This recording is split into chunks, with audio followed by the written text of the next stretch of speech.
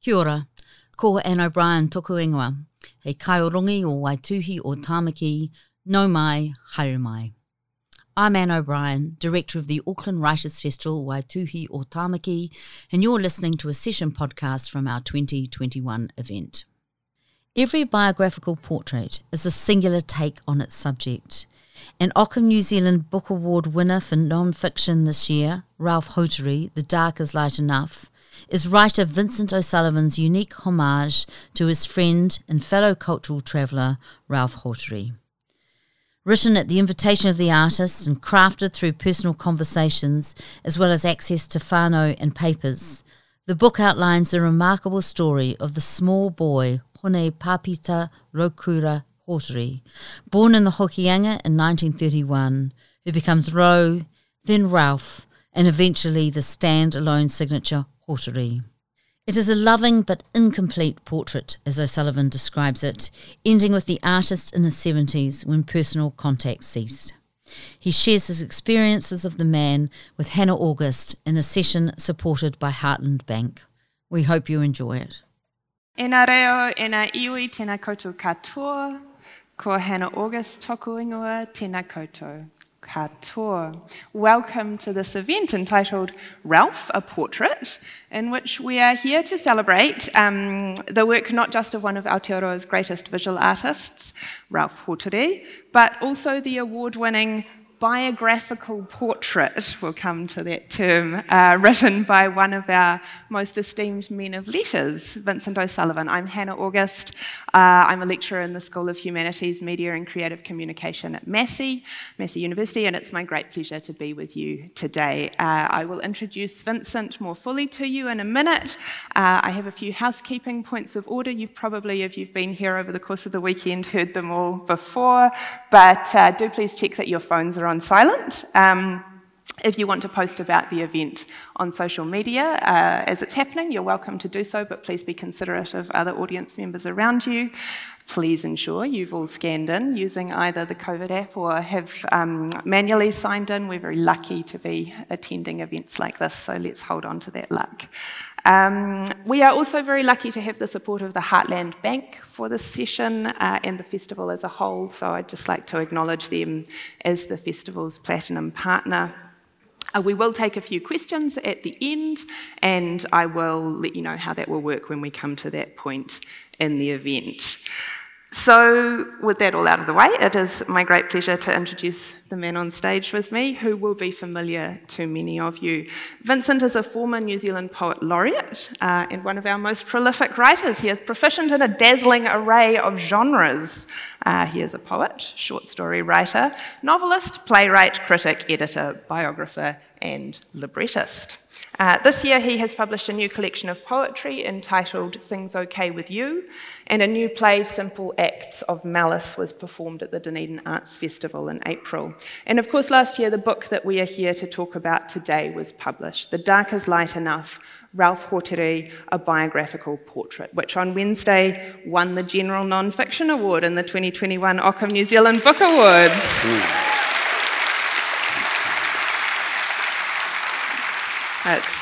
That's definitely an achievement which aptly commemorates this wonderful book. So congratulations and welcome, Vincent. Thank you. So I would like to begin just by asking you why you have subtitled this book A Biographical Portrait rather than a biography. Well, a biography sounds as if it's got the full support of everyone who should have supported it. And a biographical portrait simply is one person's take on someone else. For example, I'd have never called it anything other than a personal biography. And I'm sure a sort of an informed art historian, an informed Maori scholar and so on, they'd have all presented different kinds of biography. And this was, I call it that, personalised because Ralph and I knew each other since the 1960s. We were good friends, but not sort of intimate friends. I don't think it would have been possible if that had been the case. And so it's simply one person's take on Hoteri, and the importance of it being done now, I think, is that already since the time I began considering it and working on it, at least 15 artists and important family members and so on have died. So that's often the trouble with New Zealand biographies, I think. We tend to leave it a bit late to get off the ground, and then, you know, there's nothing like live informants to tell you the sort of things that you either believe or don't. Yeah. No, absolutely. And I think it's interesting that it is, you've chosen that word portrait.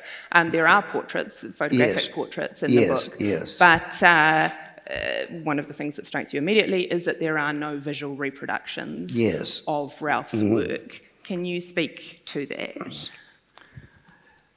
Yes, trying to put it as simply as I can. When Ralph and I first, when Ralph sort of invited me to do this, not long after his stroke, right back in 2001, he said, say what you like and use what you like. And of course, being old friends, and also I think artists of any kind, writers or painters and so on, we're not inclined to think of legal problems that may be ahead. That it seems to me there's always a lawyer hiding behind a bush somewhere in the future. So it never occurred to us to put anything on paper. It was simply an agreement between two friends that this would be an interesting book to do together. And the difficulty was that then, because of Ralph's illness and so on, later on, power of attorney sort of was removed, was taken, and when I gave Ralph a list of illustrations that I wanted to use, it then became clear, but you're not dealing with Ralph now. You're dealing with a different entity. So immediately that involved all sorts of other considerations without going too much into them. They did become a bit difficult, to say the least, and I was not forbidden to use any of the pictures, but it became so protracted, the attempt to get permissions, and also to Papa Press, who at that stage were going to be the publishers. And I think exchanges went on for 2 or 3 years, and it'd take 6 months to get an answer for a letter. And it simply, I didn't run out of enthusiasm, but the fact that it just seemed further and further any possibility of doing it, so I called it a day. And then shortly before COVID, Claire Murdoch, who had been at Te Papa Press and was now with Penguin, we were just chatting and thought, well, I wonder if there's any chance of making a book out of this that doesn't absolutely need the images and the illustrations. And I feel myself that it's not the book that either Ralph or myself really had in mind, but it was certainly the closest we could get to it in one lifetime, in my lifetime. Yeah. I want to come in a minute to, I want to ask you to read a passage that shows us how you have verbally substituted for the lack of those images, I think, in a really wonderful way. But I want to, before I ask you to do that, just sort of confront the other elephant in the room, which is the fact that we are two Pākehā sitting here on stage talking about one of our greatest Māori artists. And you state in your foreword that you were worried that you might not be the person to write this biography, partly because of that, yes. Being Pākehā and an outsider to the art world, but that Ralph gave you his blessing, and you went ahead. But I wonder, did you nevertheless feel any anxiety about that as you went forward? No, I didn't have any anxiety about that because Ralph didn't. Yeah. And it was never really an issue or problem. He said when I did raise these possibilities, that a lot of people who know a lot more about art than I do, and of course the whole Maori context and so on, but he said, The important thing to him is he didn't want it done by someone with an agenda. And it was as simple as that. What do you think he meant by that? What agenda do you think he had in mind? I don't think he wanted to be used as a point of argument for someone's point of view. In fact, I'm certain that's what he meant. So our attitude, and I mean, we talked obviously about the Maori element and the European element, but it was all just quite natural, I suppose, partly because we'd known each other for so long. And so the way I like to think of it, although it's many people would put it differently, is that it's not a book by a Maori about Pākehā. It was a book that was written by two New Zealanders.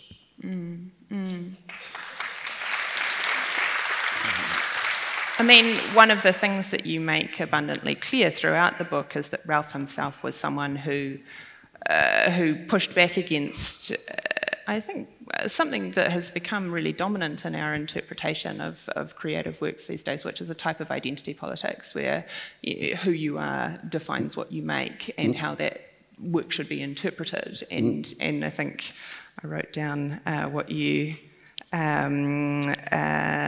he said, you say being Maori was part of the certainty of what he was, not the label applied to what he made. And I think you make that very clear as a thread throughout the book. I wondered, sort of thinking more broadly, do you think it is possible for future scholarship on Hōtere's works or life to be able to avoid seeing him as a Māori artist or even a New Zealand artist? I mean, you say it was a book written by a New Zealander about a New Zealand artist, but he even pushed back against the idea of being a New Zealand artist occasionally as well. When I was writing it, and I still think this to some extent, I'm simply not too worried about what the future might do with things.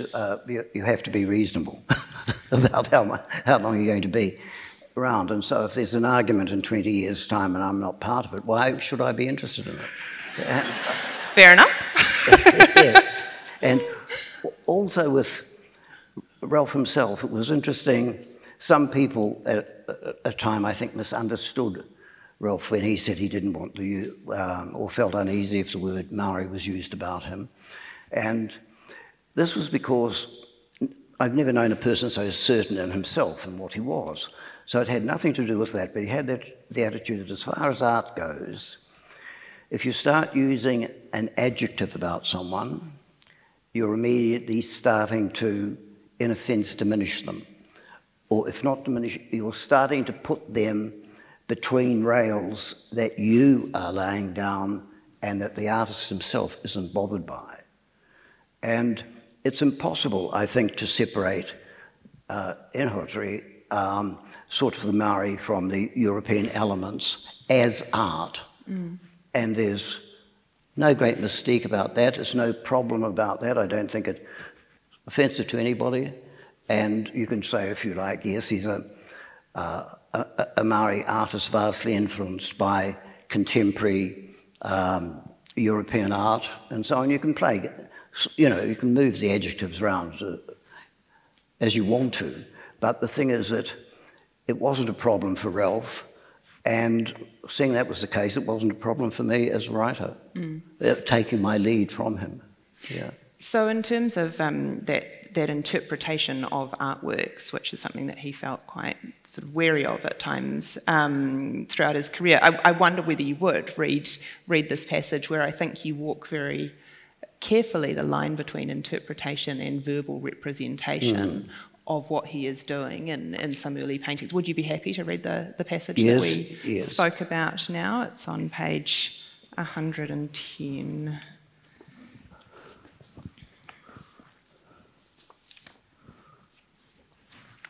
That was 110? Yeah, after his... Yes, I was very aware because of Ralph's own attitudes that when you're in this business of writing a book about the almost absurd position you might think of writing a book about an artist without images, that he was very aware that what irritated him about a lot of art criticism wasn't whether it was favourable or not, but he said when someone starts writing about a picture, they start writing about themselves. And that was a very shrewd view, and his opinion of critics didn't change, it seemed to me, from saying that when he was quite early. So when I was trying to suggest something about a painting that, of course, people couldn't see, where you're thrown back on words, I was trying to be careful not to interpret or do anything that wasn't taking its lead from what Ralph was doing in the piece I was talking about, or that he had said something about elsewhere. And also, in fact, into the end of this book, with the short bibliography, there are a list of websites, the Te Papa, Auckland Art Gallery, and so on. So any picture that is actually, any image that's talked about in the book can actually be seen if anyone wants to.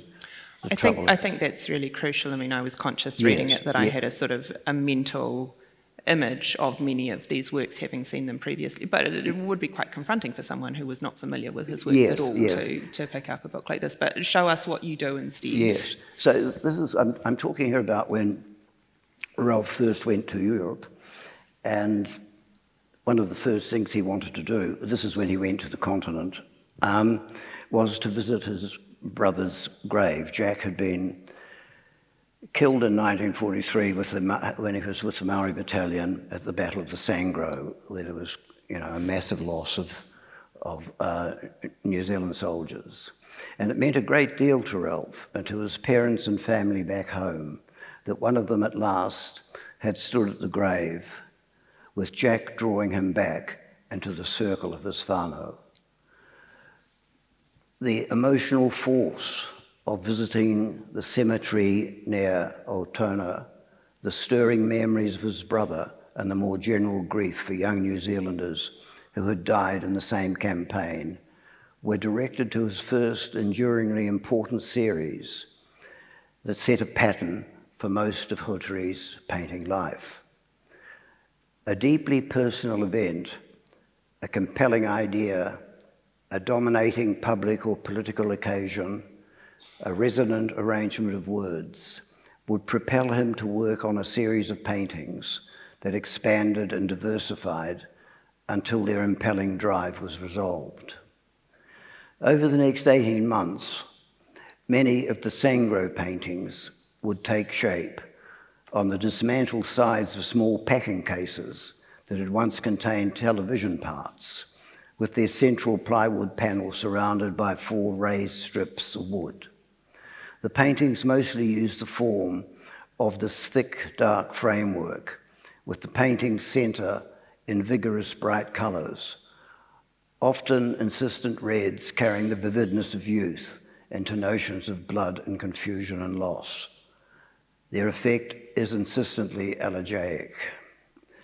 Basically, as Ralph said, they are about the stupidity of war.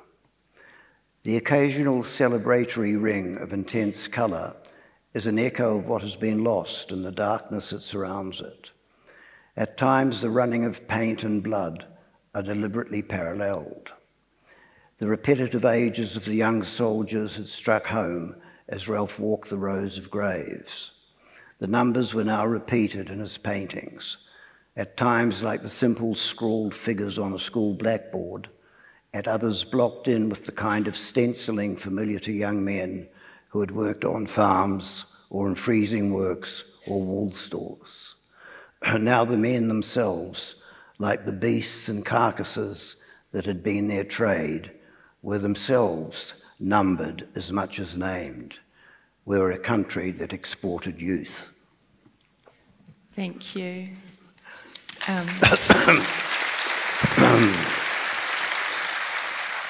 Yeah, I asked you to read that because it was one of my favourite passages in the book, and it really felt to me, there's, you, as you say, were so sensitive towards Ralph's own suspicion of art writing, but to me that is some of the best art writing that that could have been applied to his work. And I wondered, I mean, I don't want to come back to the the lack of images, but were you writing passages like that when you were drafting the book, thinking that there would be an image of that painting next to the paragraph in the text, or was there a point where you knew that you were going to have to heighten the way that you were describing the paintings because there was going to be a lack of them?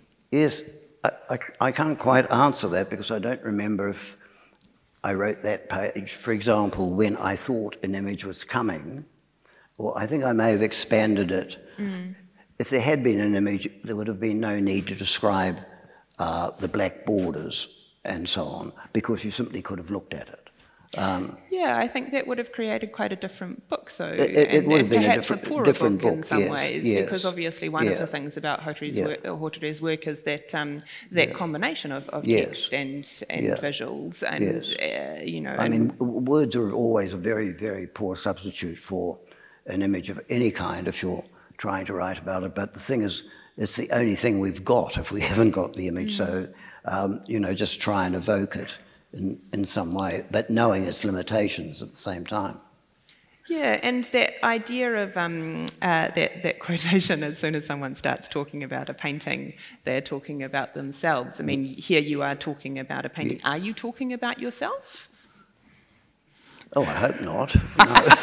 So, I mean, so this is one of the other things, I suppose, that I was struck by is that you are not obviously in this book yourself, whereas presumably there are stories that you could have told in the same way that you tell stories of Ralph's interactions with other kind of literary luminaries like yourself over... Well, I hope that, and why it isn't art criticism I'm writing there, as I suppose fairly, or attempting to do something that is a description, because an art critic is always making a judgment and will always say, I think this, or is likely to say this work is better than that work. Whereas I'm not evaluating Ralph. I'm saying at this stage, I do get quite excited when we get to some of the really great works later on, but that's not my intruding with my personal opinion, but just saying how at that time he moved into a different mode almost of painting. And then I sometimes quote critics to bear out my own opinion, but I deliberately do that so it's someone else's words and not mine.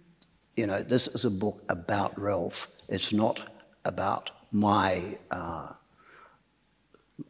personal feelings particularly. And that's why in the general description of the book, and there are a few episodes where I could have sort of written about both of us, but it seemed not appropriate. Would you speak about one or two of those episodes now? I mean, some of the anecdotes about his relationships with other writers who we are familiar with. You know, I mean, you must have stories yourself. I mean, what would you have written if you were were not Vincent O'Sullivan writing about? Oh, well, some of these anecdotes are, in fact, comes from our personal contact. I just don't say that they're about me. I can say he was with a friend at the time when such and such happened. A friend. Right. Well, I mean, so one of the other, one of the main, what is the word that I'm looking for? Strings in your bow is that you are also a poet, and I just, I wondered if coming from that standpoint, what you feel.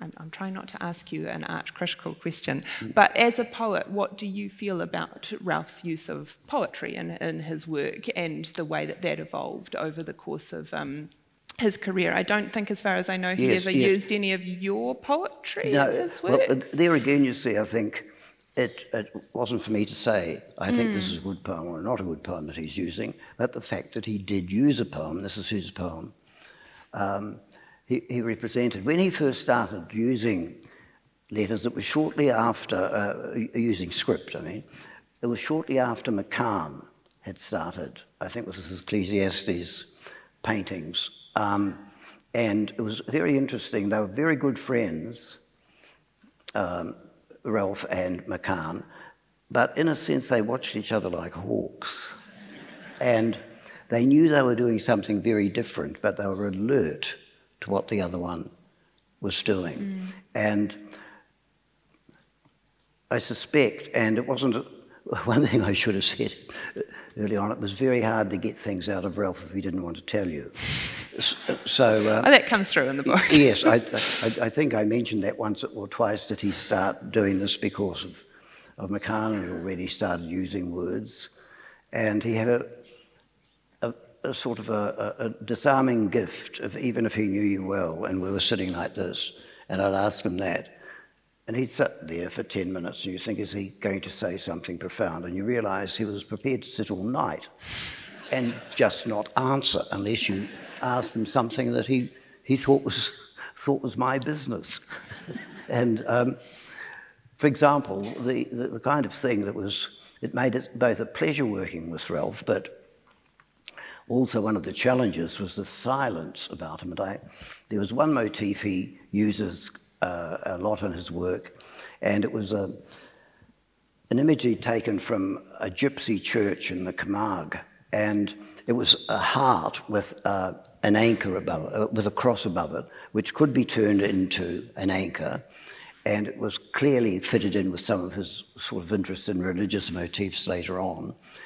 But it was such a non-New Zealand thing to be. Most of his images sort of relate, sooner or later, to New Zealand. And I kept asking him, and it was, I think, the one time he became a bit irritated with me about why he kept using this. And he said, because it bloody looks good. And that's as far as you'd get. You'd never get the notion of, oh, this has this significant spiritual meaning for me. He hated that sort of talk. And that's why he was so different to some painters. And you could ask a question and go away and come back on Friday and they'd still be answering it, you know. So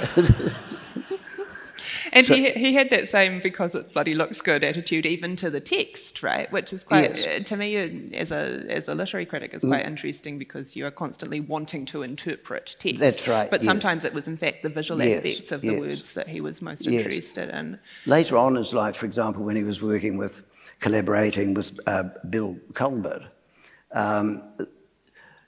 a newspaper was coming to interview them, and Bill Culbert was quite happy to talk to them. And he told me himself about this, and he said, oh, shall we say this and that? And Ralph just kept saying, tell them nothing, tell them nothing.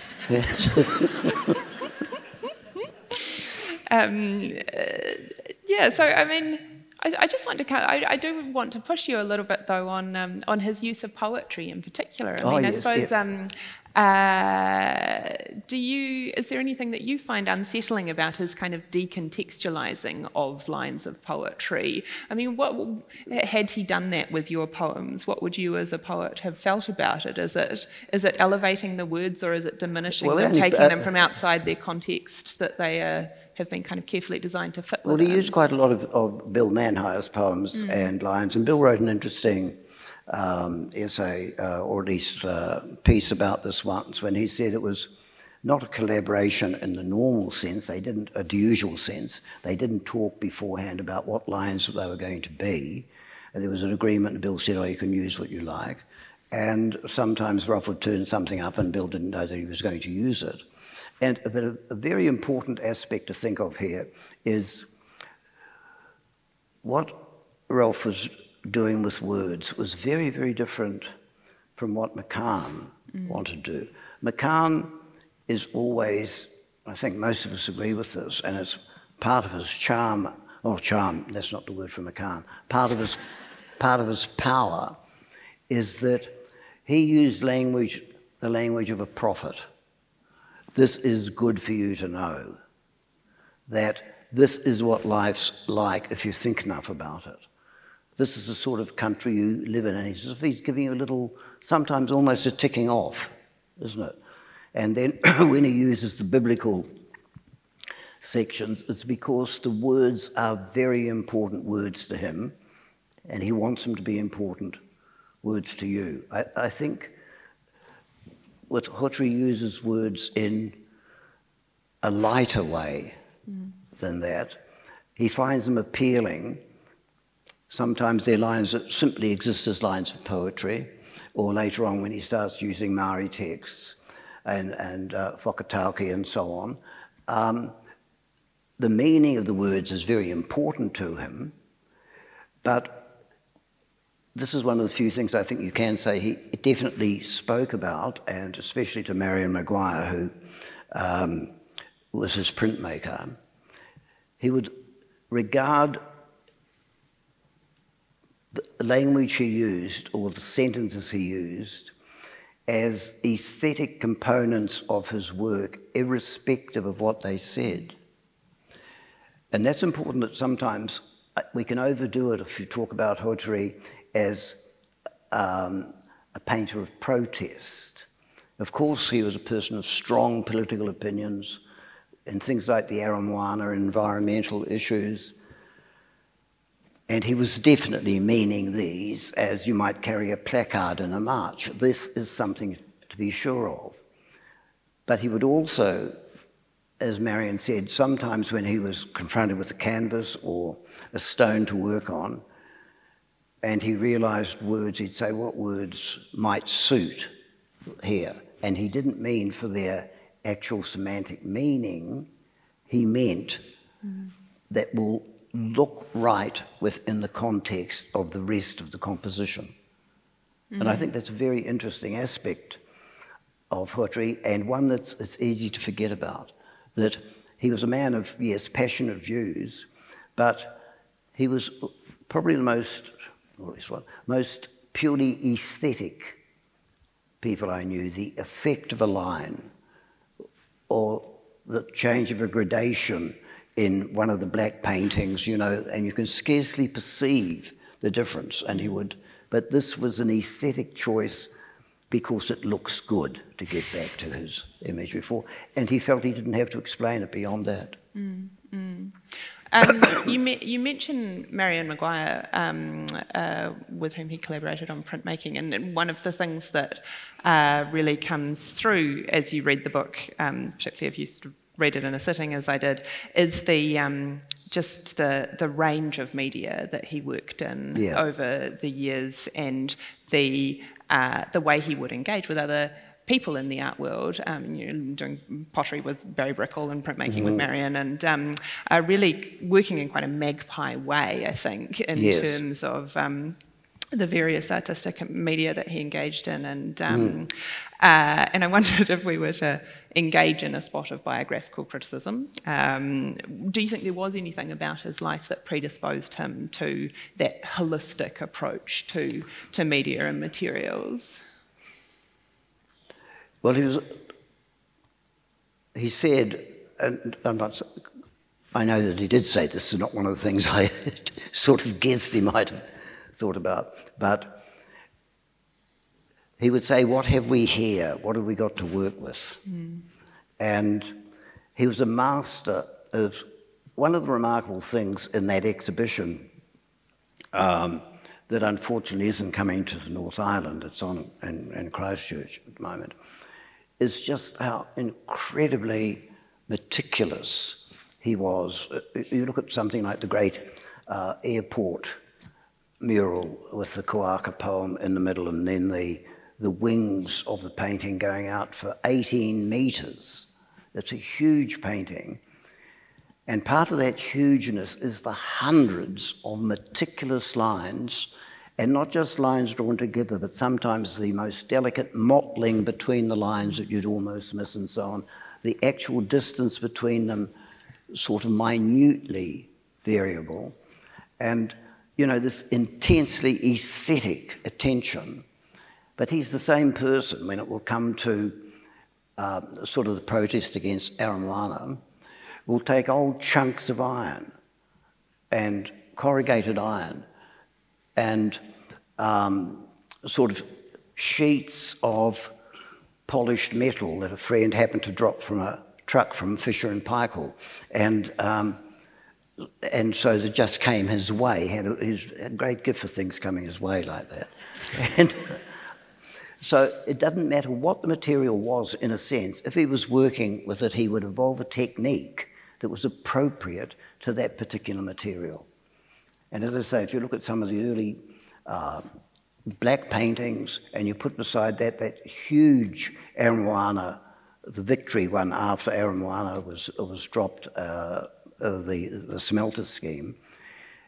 And it's incredibly clever because if you stand back from it, and it's very big, it's, you know, half the size of the stage, it's got the configurations of a Greek temple. But the pillars are these great thick things of corrugated iron, and starting in black and gradually moving towards white, and the celebration of moving from the darkness to the light of the victory over Amwana. And then it has sort of thick chunks of timber as well. So out of the most unlikely stuff, you're looking at what is an effective and immediate protest of a political kind, with this referencing to a tradition that goes back to the Greeks. And it's impossible to look at that, I think, and not think of a Greek temple. Mm-hmm. And again, why this is so, who knows? But it's certainly incredibly effective, and it just shows I think, the range of Ralph's mind, the way he'd bring things together. Sometimes, I was thinking the other day, with this coming up, walking down here, seeing one of these huge job sites, and it was one of those huge things that was, you know, just scooping stuff up and lifting it. And I thought, if ever you wanted an image of Hawtrey, that's it.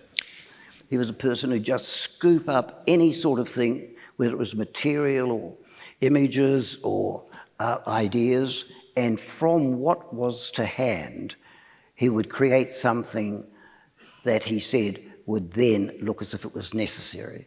There's an amazing resourcefulness, but also a real confidence in being able to work like that. Yes. Going to some of the other events over the course of the weekend, people have talked really frankly about their self-doubt often that they grapple with as writers, but you don't really get a sense of any doubt in what he's doing at any point along the way.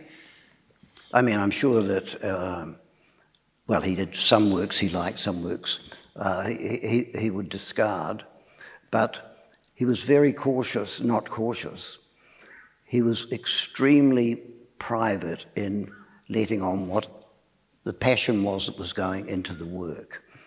For example, his daughter Andrea's story of hers in here, a lovely story about when he was later working on some of the, purely Maori images, Maori words, I mean.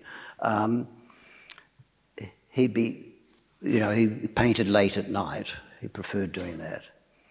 And he would be crying as he painted, but wouldn't say why. So you assume that the particular grief or sadness or whatever it was, don't ask about that, look at what comes of it. Mm-hmm. You know, if you say, oh, well, what are you thinking to make you sad? The obvious answer, isn't it, is, this is what it is, and there's the image. Mm. And so that, in fact, forestalls comparatively trivial questions of, I wonder what lies behind this painting. It's interesting because it's what drives many of the events at festivals like this, right? We're often up here asking you, well, what drove you to make this artwork, whether it's a book or a painting or whatever, but you're right that he just pushed back against that as a mode of interpretation. You mentioned Andrea, who was obviously one of the women in his life, and one of the women in the book. And I read your interview that you did with Bruce Munro for the ODT shortly after the book's release, in which you said to him, I've often thought that to talk about Ralph without women was like talking about a tortoise without a shell. He depended on them in various ways, not just emotionally. They were constantly important to him and gave him a great deal that made his life as an artist possible. And so for me as a female reader reading this book, I actually found it slightly problematic, the way that women kind of fade in and out of the narrative a little bit. But I wondered whether in fact you had done that to emulate how they were in Ralph's own life, fading in and out of various stages of it. I think that simply reflected the way they faded in and out biographically. Yeah. You know. Yeah. And that was not a difficult, but a challenging part of the book to write about, because you don't want to. It's very easy if you're talking about anything to do with gender issues and so on, to say the same thing, and I didn't want people throwing stones on my roof and that kind of thing. But one thing that was very obvious from lots of letters I read and so on, and that dreadful word macho, which he would never apply to himself, but other people applied to him, in that women found him very attractive, to the point of view that, again, as Andrew's daughter told me, he would hide and say, "Tell them to go away," and so on when they came round. And so this is a difficult area to talk about, and it's certainly, it would seem to me, an impertinence on my part if I tried to make anything evaluative about that at all. Perhaps 20 years down the line, somebody will write about the women in Ralph Hortere's life, and you won't have to bother with it. Oh, yes. I'm certain they will. Yes. It's one of the things I hope I'm not here to see. Yeah. Can you tell us about the book's title, Vincent, and where it came from, The Dark is Light Enough? Oh, the title, yes, it's from poems of St. John of the Cross, a Spanish poet of the 15th century, and this might seem, well, this is a bit out of the way, isn't it, sort of? But it seemed particularly appropriate because with Ralph, there is that feeling often that he's at ease with darkness. What he wants to do and what he wants to think is sort of encapsulated in darkness. And it also, later in his life, he became very interested and greatly admired Spanish Baroque art. That very dark art but you know, you go into a Spanish church and there's a sense both of darkness but glinting metal everywhere in this kind of thing. And his last great series of paintings, as far as I'm concerned, was the gold on black ones, of the pure black painted on glass and with gold powder that he got from genuine gold from putting sovereigns on the railway track behind his house. And then so when they were flattened, they were easier to sort of melt down and handle and these marvellous sort of, you can say they're quasi-religious if you want to, you don't have to say that if you don't, but this sense of the gloriousness and brightness that can come from darkness, or it's inseparable. You don't feel there that it's a tussle between light and dark in those late paintings, I don't think, do you? You feel that one actually demands the other, and the importance of both has that dependence. Yes, and so that's why I thought, frankly, that as someone said to me about this title once, oh, it's a bit wanky, isn't it? It would have been, I think, if it wasn't for that Spanish interest and the fact that it does seem to me a phrase that just so appropriate to Ralph. What I haven't yet mentioned is, of course, the importance of darkness to him and the enormous gradations, or at least range of gradations of the word te po in Maori, and which is sort of far more extensive than anything in English. You know, the darkness, we think of the darkness after death. We seldom think of the darkness before birth, but that's an important Maori concept. There's the dark that nothing can be released from, and the dark that can move towards light, and so on. And then, of course, his tribal connection, and this is very important, I think, Te Apuri, and the very word means the stream of darkness, because an important ancestor, there are several stories about him of escaping from the Ngāpuhi, who were always the big tribe and they were the little one, would burn his own, there's a story when he burnt his own pa. And of course the opposition think this is a great victory, but of course it was in the smoke of that everyone escaped. So no one was destroyed, and that was the stream of darkness that the name comes from. So this notion is there all the time, I think, with Ralph, and only once, because he was, you know, so private about these things. There's just once when he was writing letters to to a woman about some of the black paintings, and he said that he didn't say reflected, I forget the exact word, but they expressed the darkness and the grief that was in himself. And that's a very difficult area to talk about, but it's one that is certainly there in Hautere, both a personal grief at certain times, but also the greater grief of what had happened to the northern tribes or the tribes anywhere. Just one thing there. When he was making he was employed by Merita Mita to be the artistic advisor on a movie, which he hated because he thought it was all, pretty trivial, and he was sort of designed the whare in the background or something like this. But what interested him, working up there in the East Coast, where the really great meeting houses, and when he came back, the photographs that interested him were the photographs he'd taken of deserted sites, of whare that had just collapsed with time, of the paths that had been moved from. And these were the things that I think you can reasonably say he would grieve over as images of not an irrecoverable past, because he gets to the point of, that really great work of art, Black Phoenix, and everything that was lost, you might think, by destruction, fire and so on, it's raised on his own terms. And, well, to me, that seems to me almost the pinnacle of Ralph's art, but it's impossible not to look at that and think that it's as important a statement as we've probably got about New Zealand history.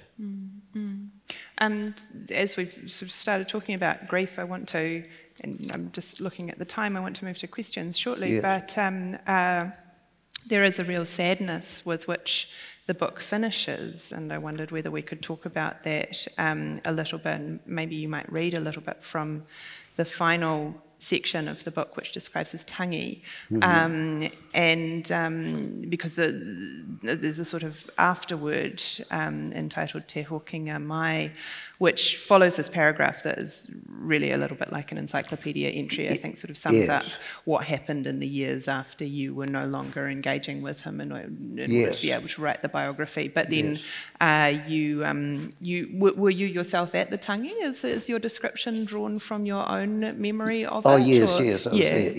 Yes. Do you have a short passage you'd like to I'll read that from that? Yes, sure. Perhaps before that, though, if I might, because we haven't gone into it, but it's well known about Hautere that his Catholicism meant so much to his art. But lest we think that it meant an enormous amount to him as a family member and also as an artist. But he could also be splendidly sort of Joycean, almost in his handling of Catholic themes. And I'll just read this bit, which I always like, when he was asked by the Governor Brewster Gallery to make a proposal for the Stations of the Cross.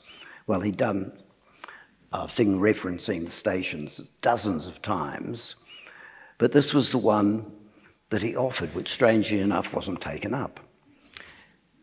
It was called the Taranaki Gate Stations.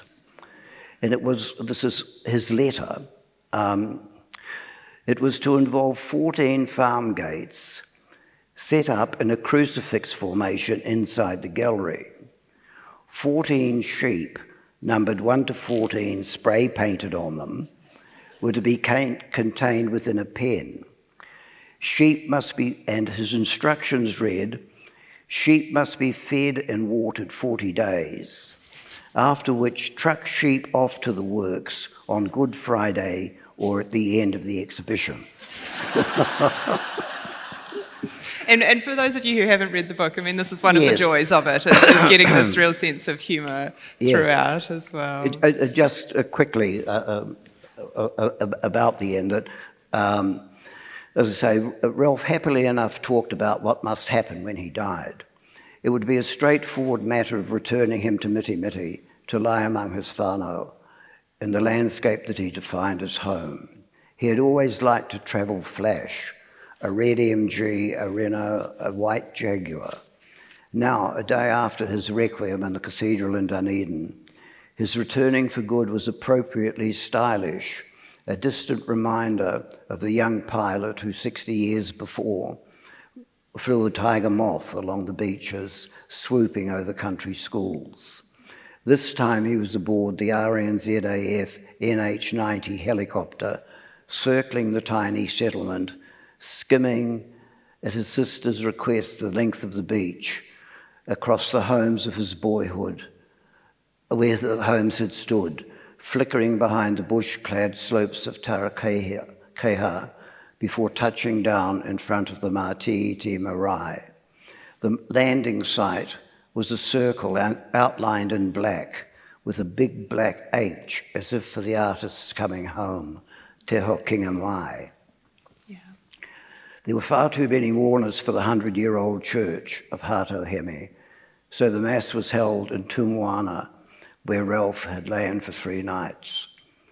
The women closest to him attended him for the last time. A black cloth was draped across him. The great flax basket of leaves in front of the coffin was moved away as a few written pages were slipped in beside him and gifts for the journey.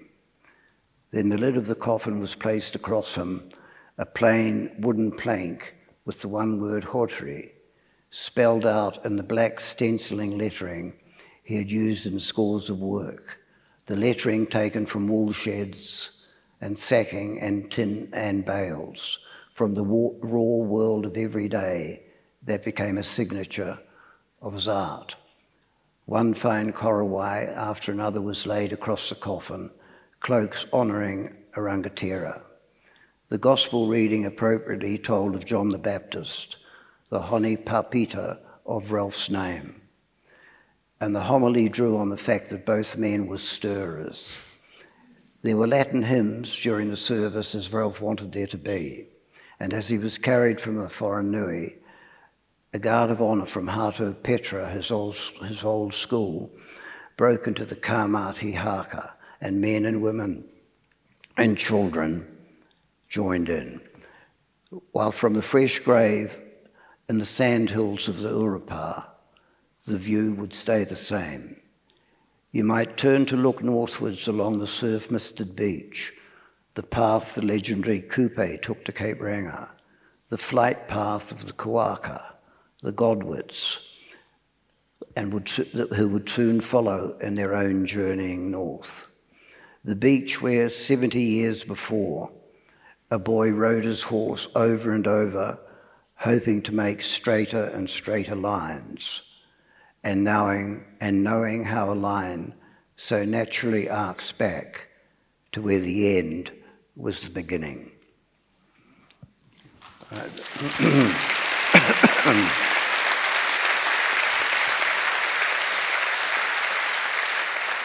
Thank you. No, thank you, Vincent, because I think, you say this maybe wasn't the book that you Yes. had expected to write, but I think that particular section and the elegy it provides makes up for anything that you feel it might not have had included in it. I can see that we've got a few minutes left. If you'd be able to bring the house lights up, we can see if there are any questions in the audience. I believe there are standing mics. Can we have the house lights up, please? There are a couple, if I can see them, right at the front of the stage on either side. If you'd like to ask a question, do please come up and stand in front of a mic. I don't think we've got all that many people up in the gallery, but there are a couple of mics up there as well. Do please feel free to come forward if you'd like to ask Vincent a question. I've got one while people gather their thoughts, which is, do you have a favourite Hōteri work? Oh, it has to be Black Phoenix, I think. It has to be Black Phoenix. Yes, and then the airport mural. But if one that it was possible to actually steal and small enough to take home. It would be one of the gold and black ones at the end. Yeah. Were you the beneficiary were you the beneficiary at some point of Ralph's famous generosity where he would foist paintings? Too late. He never gave you a painting. But one thing, because he never gave me anything, I'm not in danger of being involved in legal disputes. Very fortunate. Are there any questions in the audience at all? I wonder if you... Is that a man coming down? Is there a man? A man. Oh, a lady and then a... No. Yes, perfect. Can you hear me, Vin? Yes, kia ora. Roger Hall, one of your students at Victoria University. Your theatre work is probably least known of all your work, really. And yet I consider Shuriken perhaps the best written play ever in New Zealand. Well, thank you, Roger. It's very good. But alas, I've never seen it. And I doubt if many people here. I know partly because it's a huge cast and so on and so on. But can you tell us just a little bit about your writing for theatre? Is the time? There's a little time. We're slightly off topic, but please do respond. Yes. Respond briefly, if you will. Very briefly, Roger, is that my interest in theatre didn't seem to coincide with anyone else's interest in theatre. And so, curiously enough, it was only last week I came back and wrote had the first play I'd done for about 20-odd years put on in the Dunedin Festival. But it's something that I regret that I hadn't done a lot more of. I think we should all share that regret.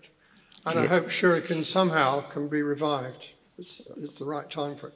Anyhow, thank you very much for your career. Well, thank you. Thank you. I think there's a question down the front. Sorry, maybe pull the microphone down towards you if needs be. I'm interested in the use of words in paintings. Do you think they owed anything to William Blake using, say, in the illustration to the Book of Job? Do you think that his use of words and that had any influence on either of them? Well, it certainly wouldn't have with Ralph, but I don't know about McCann. Thank you. Yeah, I simply don't know enough. Yes. Thank you, Vincent. But there's, just on McCann and Hawtrey, there's one image I wish there was a photo of just about more than anything else that I've heard has happened, is that they used to go to the Kiwi pub together, and this was in the 60s, and this is when Ralph had a red sports car, and they would go, and McCann and Ralph always sort of just managing to drive, and McCann just managing to get to the car with him. But he would drive in this, it's not a regular thing, but I know it happened a few times. He would drive McCann home, Ralph driving the sports car, and McCann standing behind him with his hands on Ralph's shoulders so he could gather in the view as they went home. And that's a lovely image. That's a wonderful image. Yes. A question up the back there. Kia ora. Yeah, I have a question. I'm interested in the process of you writing this book. I'm over here. Oh, yes, yes. And that you said that you went in 2001 to speak with Ralph, possibly for the first time, about this book. Did you return again to talk, and therefore, is it because of the negotiations over the paintings that the book is published so many years later than that interview? Well, it was in 2001, I got a message that if I was down that way to go, could I see him? And then we talked, and Ralph suggested that I do the book. And then, but there were all sorts of difficult, and remember, Ralph's stroke, it was a very severe stroke, and no one can have that sort of colossal damage done to their body and mind without it, affecting them very, very seriously. So it wasn't an easy time to talk to him, but it was still possible. But as things went on, not just myself, but many people, friends and so on, didn't have access to Ralph. We weren't able to see him, and there was something perhaps slightly paranoid about this. For example, he was put in hospital not under his own name, but as Chris Daniels. And his sister said if it had been Jack, it would have made sense. But it just became, without sort of implicating anyone really, the situation was a difficult one, and the whole business of caring for a very ill man and so on. But I didn't really see him in his last 3 years because I didn't sort of really have access to him. Thank you, Vincent, and thank you for your questions. I am looking at these flashing numbers in front of me, and they tell me that I am to inform you all that Vincent will in a moment be at the signing table if you would like to go and speak with him further, and please do buy a copy of the book and get him to sign it for you. He will also be back tomorrow in a free event to close the festival, which is at 5 o'clock. So same place, same time. Here he will be joined by a number of other literary icons. Yes. Patricia Grace Whitty, Humaira, Fiona Kidman, C.K. Stead, Brian Turner and Albert Wendt. So do please come and... It's a badly named session. Are you going to tell them what you think it should be called? It should be called the Coffin Dodgers. Thank you, Vincent. Tēnā koe, you've been listening to a podcast from the 2021 Auckland Writers' Festival Waituhi o Tāmaki. You can find a range of other festival talks, interviews and discussions on iTunes, SoundCloud and on our website, writersfestival.co.nz.